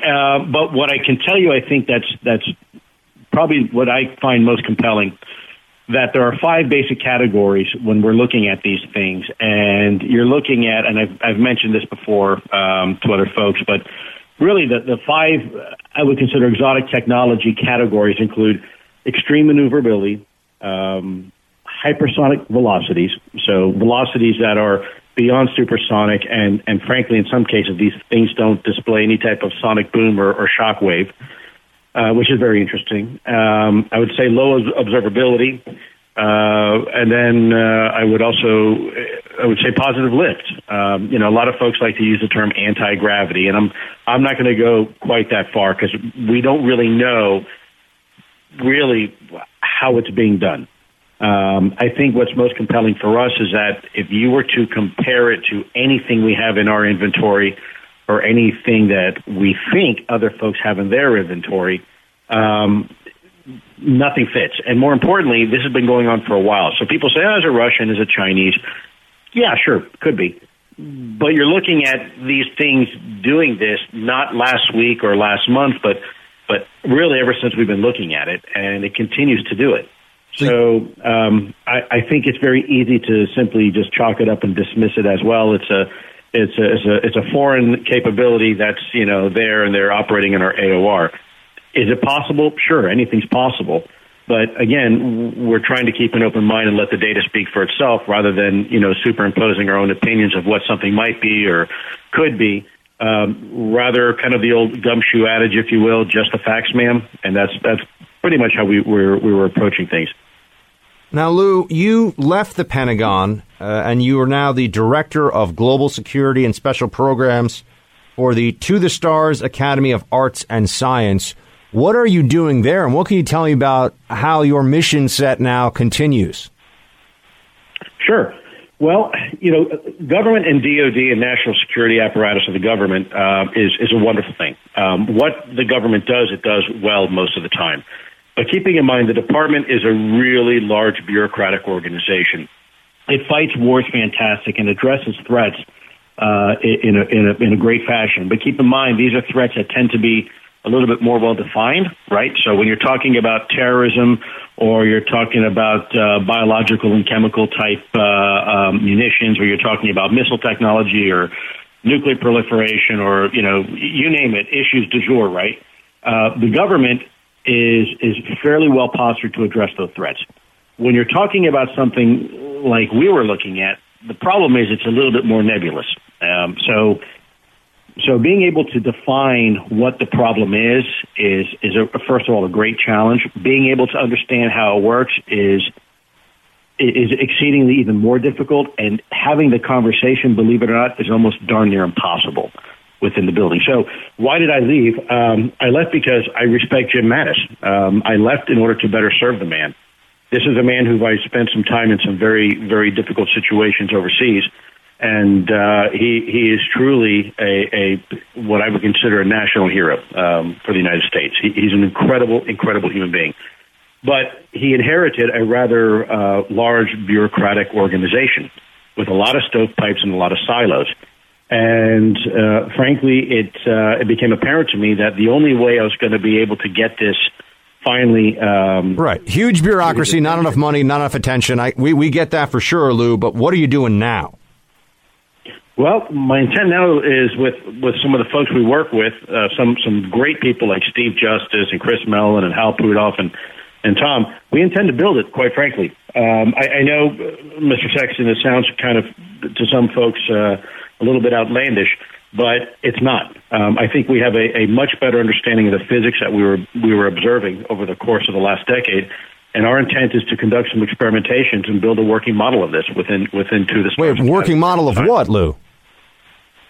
Well, of what we're seeing, of the technology we're seeing. I'm not going to ascribe to where it's from or who's behind the wheel, but there is something there. There's an object that is maneuvering in a way that we would like to better understand and engineer ourselves. So, Lou, I mean, you won't say it, but I'll say it, everybody. He's talking about building a UFO, basically.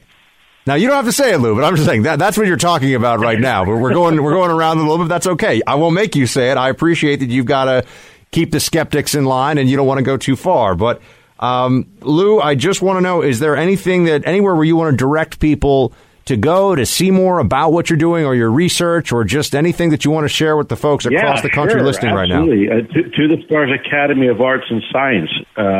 This is where we reside. There are a huge group of individuals that are on our advisory board, certainly individuals a heck of a lot smarter than me. That's for darn sure. We're talking top-notch physicists and geneticists and, engineers and advanced aviation concepts. Steve Justice, as you probably know, just left one of the top positions at Lockheed Skunk Works. So for your listeners who know what Skunk Works is, that's about as good as it gets, quite frankly. These folks are the ones who build things that we won't see for the next 50 years. And, of course, Hal Pudoff, who's a legend in himself and as a physicist and theoretical physicist and Tom DeLonge, who's going to be doing the entertainment piece of our company. He plans to make books and movies and whatnot that will go out and help inform the public of what we're trying to do here in an entertaining sort of way. So imagine a kind of a Disney model, but for the aerospace community, something that we're going to be able to actually do and build in our laboratories, conduct the field research necessary, and then at the same time, inform the public in an entertaining and informative way. Lou Elizondo is the Director of Global Security and Special Programs for the To the Stars Academy of Arts and Science. You can all go check that out. Lou is the former Pentagon military intelligence official that was written about in the New York Times piece, Glowing Auras and Black Money, the Pentagon's mysterious UFO program. Lou, thank you so much for joining us. Thank you for your service and your work, and please have a Merry Christmas. And thank you for your service. Thank you so much for having me, and have a wonderful holiday and Merry Christmas yourself. Great to talk to you, sir. All right, team, we are going to roll into a break. When we come back, I got an idea. Since we're in a technology mood right now and Christmas is a time for miracles, let's talk about Star Trek technology that really exists. Stay with me for that. All right, so we were just talking about UFOs. What about technology that comes straight off the screen of Star Trek? We've got Ethan Siegel on the line now. He's an astrophysicist and author of the new book, Treknology, The Science of Star Trek from Tricorders to Warp Drive. He also has a blog on Forbes called Starts with a Bang. Great to have you, Ethan. It's my pleasure to be here. You know, when you talk about Star Trek, you envision this glorious future where technology has helped us solve some of our greatest problems, and it's used for the benefit of all of humanity. And I can't wait to share with you some of the great advances that are on the cusp of becoming our own reality. All right, so you talk about this in the book. Tell me about, I don't watch Star Trek much, but I have seen it. I'm not a Trekkie, but I'm not a total novice. What is synthehol? You know, they had this idea that rather than alcohol, which gets you drunk and has lots of positive effects, like a feeling of euphoria and maybe even invincibility and increased self-confidence, but it also has these negative side effects of dehydration and a loss of equilibrium and hangovers and dead brain cells. And Gene Roddenberry envisioned a future where he said, you know what if you could have all of these positive effects and all of that social lubrication that people need, but none of the negative effects? Well, here we are in 2017, and we've made such pharmacological advances that we figured out what the molecules are that activate your receptors to produce all of these effects. And what we found is we can find and engineer molecules that will bind to the good-feeling receptors and not the bad ones. And if we can make up an antidote to that, something that you take to say, oh no, the captain called red alert, or oh no, I have to take my kid to the hospital, you can do that because all of a sudden you can kick all of those euphoria molecules out of their receptors and be stone sober just like that. This is on the horizon. We've made huge strides towards it, and I wouldn't be surprised if in the next decade or two, synthehol became a reality. You've just got to now get to a point, Doc, where eggnog isn't a problem for my dad bod, but that'll be a science project for another day. Eggnog is delicious, but it's like drinking a milkshake, everybody. Replicators, also a technology from Star Trek. You're telling me getting closer to reality this holiday season. You wouldn't believe what they can 3D print now. If you put the right feedstock in there, you can make anything from not only plastic structures, but you can make things out of metal. You can make whatever carvings you want out of wood by putting in wood feedstock, and they can even do this with food. In fact, they just 3D printed the very first pizza on the International Space Station. So these devices work in space in zero gravity, and all you have to do is supply them with the right ingredients. We're not yet at the point where you can just have it pull matter out of thin air or out of no air at all, but we are sure close to having a working replicator for food and for materials that go far beyond that. I'm just going to guess that Tyrone here in the Freedom Hut with me believes that replicator pizza. Better than Papa John's pizza, Tyrone. Better than Papa John's pizza. Much better. Much better, yes. That's what I figured. Okay. Cloaking devices. Tell me about those. Can you believe the idea that you could just turn on a cloaking device and render yourself invisible? Well, this isn't science fiction anymore. This is science. This is a whole scientific field of metamaterials, where if you make a multi-layer coating and you put it on an object, it causes light to bend around the object and continue on in its original path, as though that object were never there. So if you are far enough away from that object that's cloaked, you'll see the background where that object itself should be.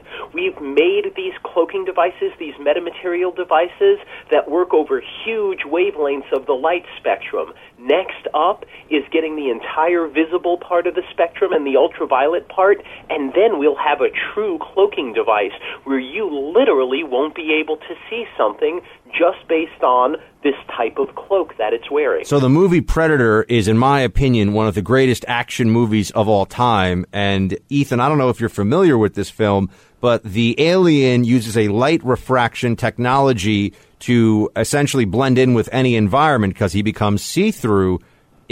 We're getting closer to that, aren't we? I mean, this was cutting edge stuff that they were coming up with back in the 80s.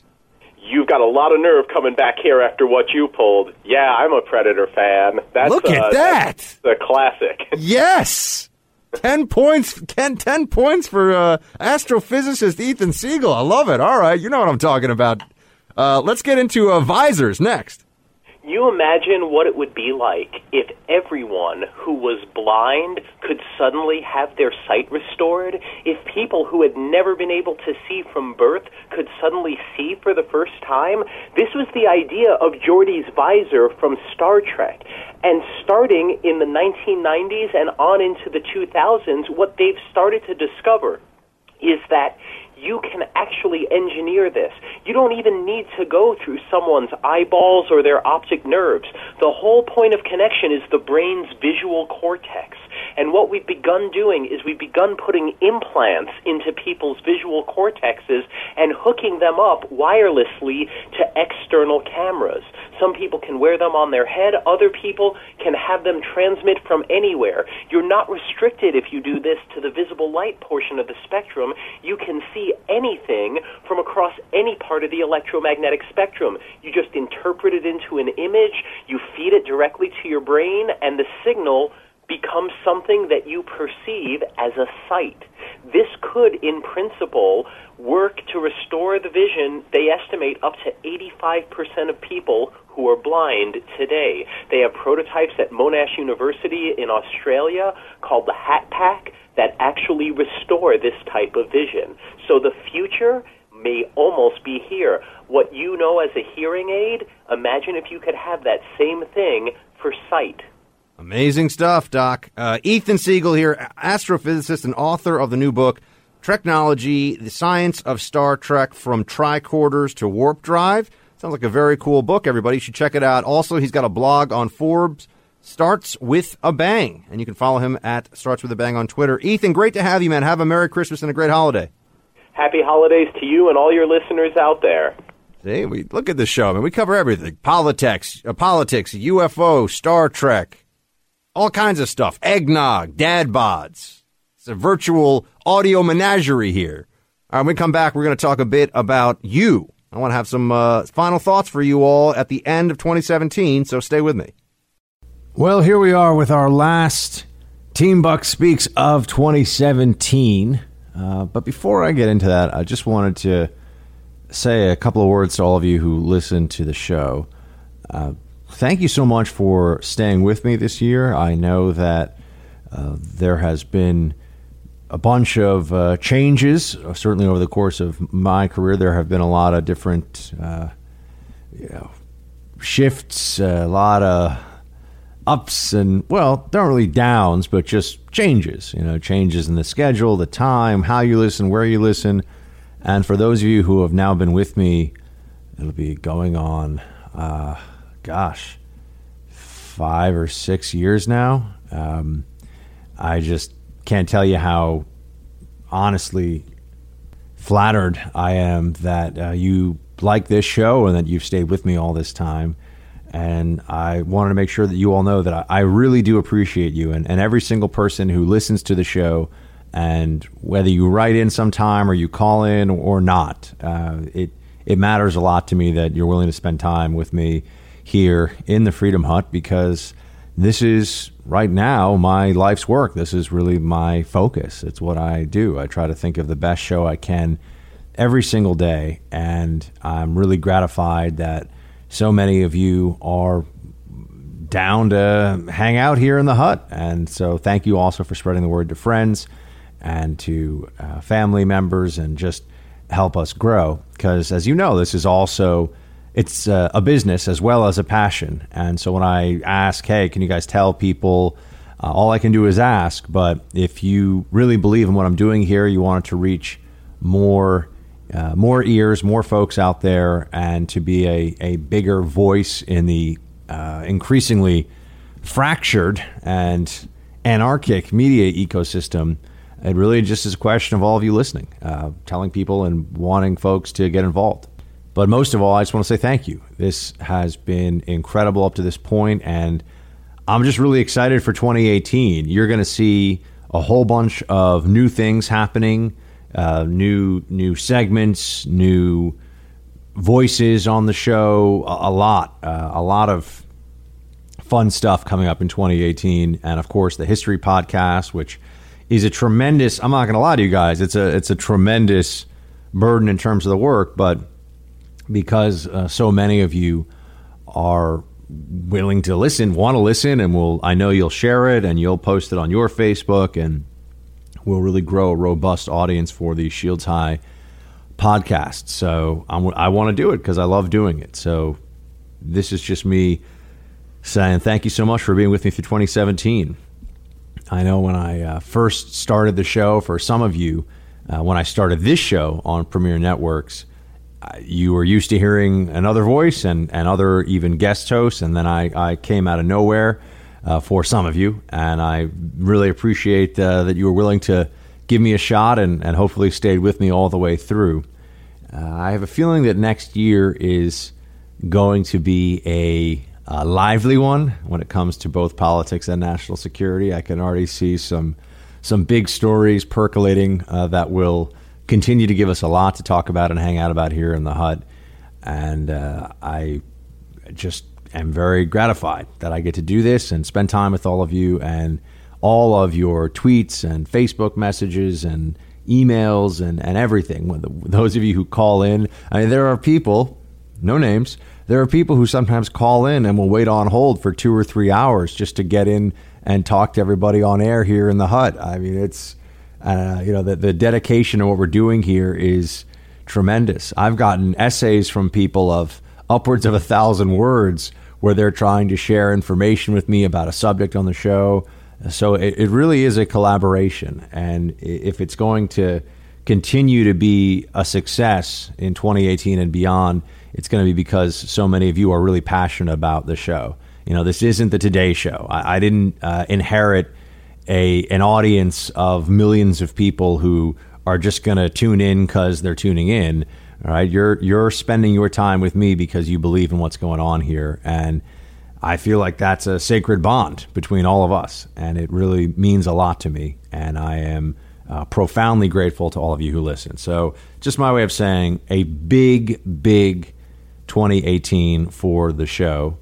You will hear new stuff, the requests that have been coming in. I've been logging and cataloging and making notes about how we can really implement it all. And it's going to be a really, really fun time here in the hut. So I know we're all going to be unplugging a little bit over the holiday, and you're maybe going to be talking a lot of politics or maybe none at all.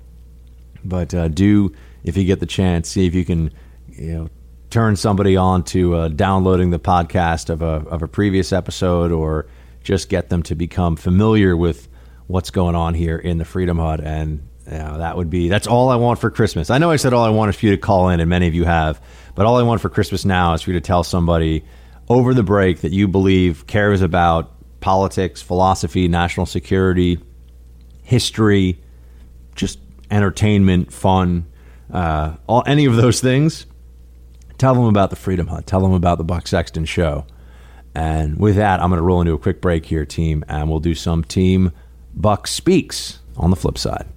Merry Christmas, Team Buck. It's our last Team Buck Speaks of 2017, so let me get right into it. And yeah, all right, here we go. Jake writes in on Facebook, thanks, Buck. Any chance Shields High will be available on Google Play? I have Android. And the answer, Jake, is if the show is currently available, meaning this show, Buck Sexton with America Now, if that's on Android, Shields High will be too. Wherever the show currently gets placed for downloads, the History Show will also be there. All right, this one is via email from Dan in North Dakota. Howdy, Buck. Love your show. Look forward to it all day. First heard you sub for El Rushbo and enjoyed your voices and intelligence. Go Lord Jeffs. Well, now they're actually the Mastodons, as you know, Dan. But yes, the Lord Jeffs of Amherst, my alma mater.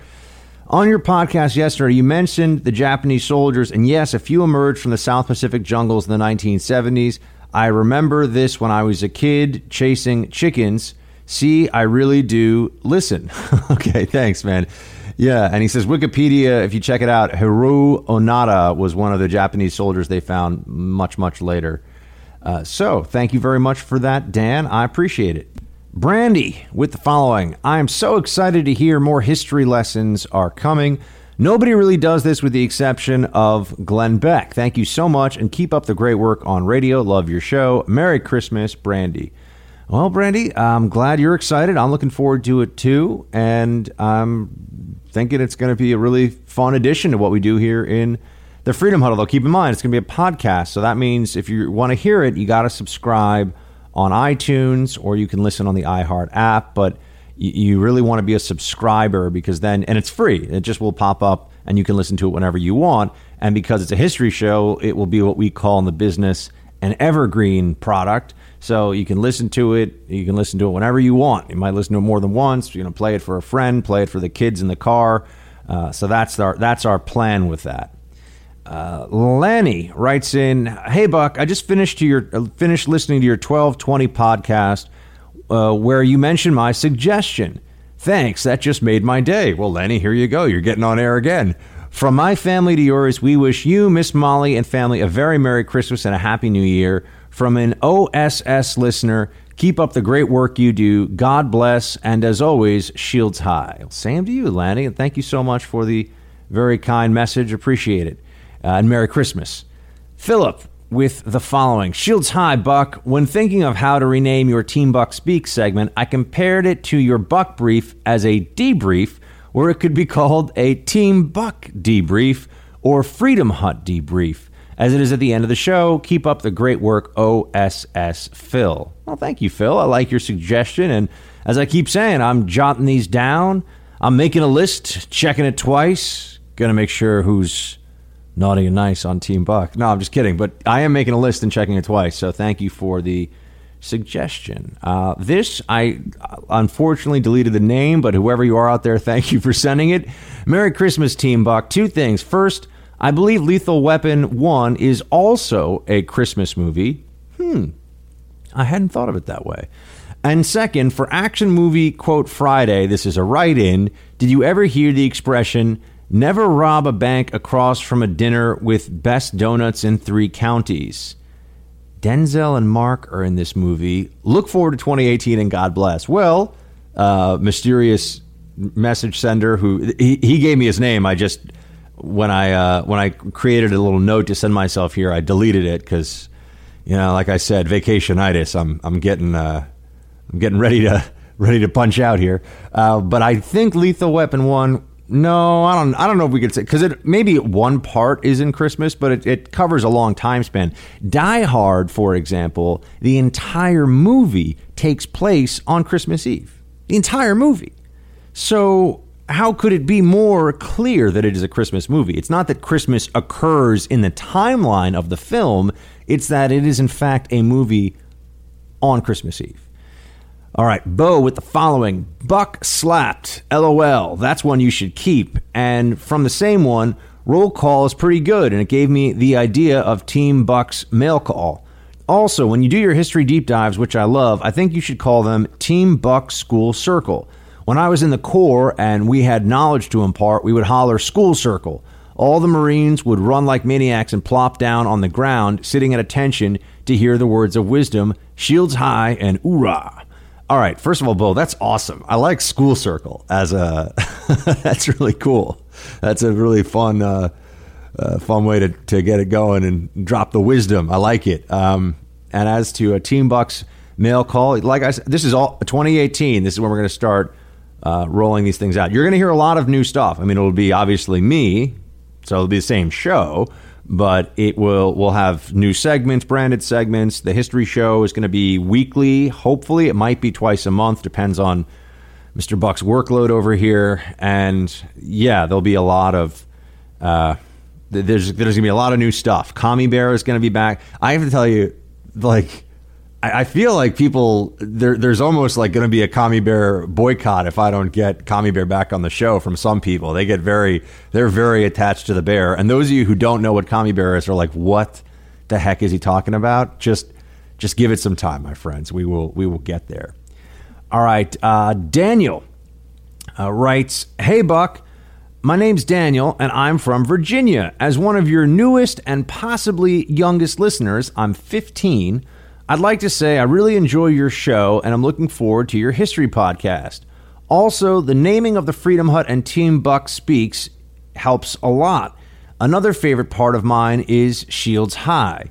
I must say that I can't remember much of the Bush era, and all I've known is the Obama era. I'm really fond of that name to it. Makes it sound like it was bad, which it was. And I'm looking forward to experience a new golden age of America and seeing everything Trump has in store. Hopefully he'll get reelected a third time like Franklin D. Roosevelt. Thanks for all you're doing. I really enjoy it. Shields high and never give in. Daniel." Well, Daniel, that's a great email, and I very much appreciate hearing from you. I think it's awesome that we have listeners who run the gamut from teenagers all the way up to people with 3 digits. I mean, we go way up there, and that's great, and it's makes me really happy. It brings me a lot of joy to know that we've got so many folks from different, because you understand what this show's about. You understand why I come here each day and talk to you about the things I do and take the approach that I do. It probably would be better from a pure dollars and cents career standpoint for me to come in here and just pound the table and yell. And I actually have a scary yelling voice if I wanted to use it, and I could do that too. But I think that is condescending to the audience, because some days I'll be upset about things, and when I'm upset, I tell you. But to just pretend to be upset every day, oh, we've been sold out by this group or that group. I don't know how people can be outraged and angry so much. I think after a while, it just gets boring, and it's the easy way out. And maybe it's lucrative, but it's not helpful. It's not constructive. It's not worthwhile in the end. So I appreciate that so many of you listen knowing that I take a different approach. And I really just want you all spending time with me here in the hut. Michael has the following insight to share. This may be a bit late, but I work Tuesday to Saturday and listen to your podcast on my hour-plus drive home, so I might be a day behind. First, I want to let you know you haven't seen and should see Grease. Also on the list of movies men shouldn't see. Oh, so you're saying shouldn't see, but he left out he meant to say shouldn't see. Are Dirty Dancing and Fried Green Tomatoes. Haven't seen either of those either. Most importantly, I wanted to say that conservative Republicans should push for the prosecution of that screeching sea cow, Rosie O'Donnell, as hard as they possibly can, because you can bet your bottom dollar that if the roles were reversed and a conservative celebrity had offered 2 Democrat senators $2 million to change their vote, Rosie O'Donnell would have been the first screaming for that conservative celeb to be behind bars. I say fight fire with fire, shields high, and then he has hashtag jail the sea cow. Well, I don't think that Rosie O'Donnell is going to get prosecuted, and I wouldn't advocate for that. Although what she said is pretty dumb. I also don't think we should bring sea cows into this, because sea cows, also known as manatees, are a majestic creature, and I've always wanted to see one. I've actually never had a chance to see one. And Miss Molly is making fun of me a lot these days. We were out to dinner with one of my oldest friends last night and her husband. Friends now. We did the math. We've been friends for 25 years. And I let slip that I if we can't get a dog soon enough because of restrictions in our apartment and Miss Molly's schedule and my schedule, maybe there's some other pets that I would consider. And Miss Molly starts making fun of me. She's like, oh, what, we're going to get a pet fox or a mini pig or a... And I'm like, this all sounds great. But sure enough, those are not options that would work either for right now. And I know a manatee is definitely not a thing you can have as a pet, but they look so nice and peaceful and like they're very chilled out. You know, there's something very chill about a manatee. David writes in, fantastic show. A 15-year-old kid and a 22-year-old female registered Democrat voter calling in. You're making a difference, bro. Well, thank you, David. I really appreciate that. That's very kind of you. We have another David writing in. Shields High, Buck. Just a quick note to thank you for offering such a quality political analysis program. These days, I'm listening to Shapiro, Rush, and Buck. I'm amazed by the fact that you replied to a couple of my Facebook Messenger comments and read a couple on the air. It is heartwarming. Wish I could get advance notice for your TV appearances. Do you post those somewhere? And also, try a porterhouse. Best wishes for a Merry Christmas, Happy Birthday, New Year, and as always, continued success. Sincerely, Dave. Dave, thank you for your kind note. Porterhouse is great. It would be my second choice after ribeye. I don't know why. I'm just very devoted to a great ribeye steak. And, well, I can tell you why. It has to do with the marbleization, the fat content in the meat, and the way that if it is perfectly seared on the outside, it locks in a lot of the flavor. But a discussion for another time. As to TV appearances, yeah, Facebook. If you're listening to the show, facebook.com/Buck Sexton. We don't spam you with a lot of stuff there and not going to see too much in your feed, just worthwhile updates about the show and TV appearances. And with that, I have one last thing for you all, and that is please have a very Merry Christmas, a Happy New Year. Thank you all so much, and I could not be more excited to be back here with you in the hut in 2018, Shields High.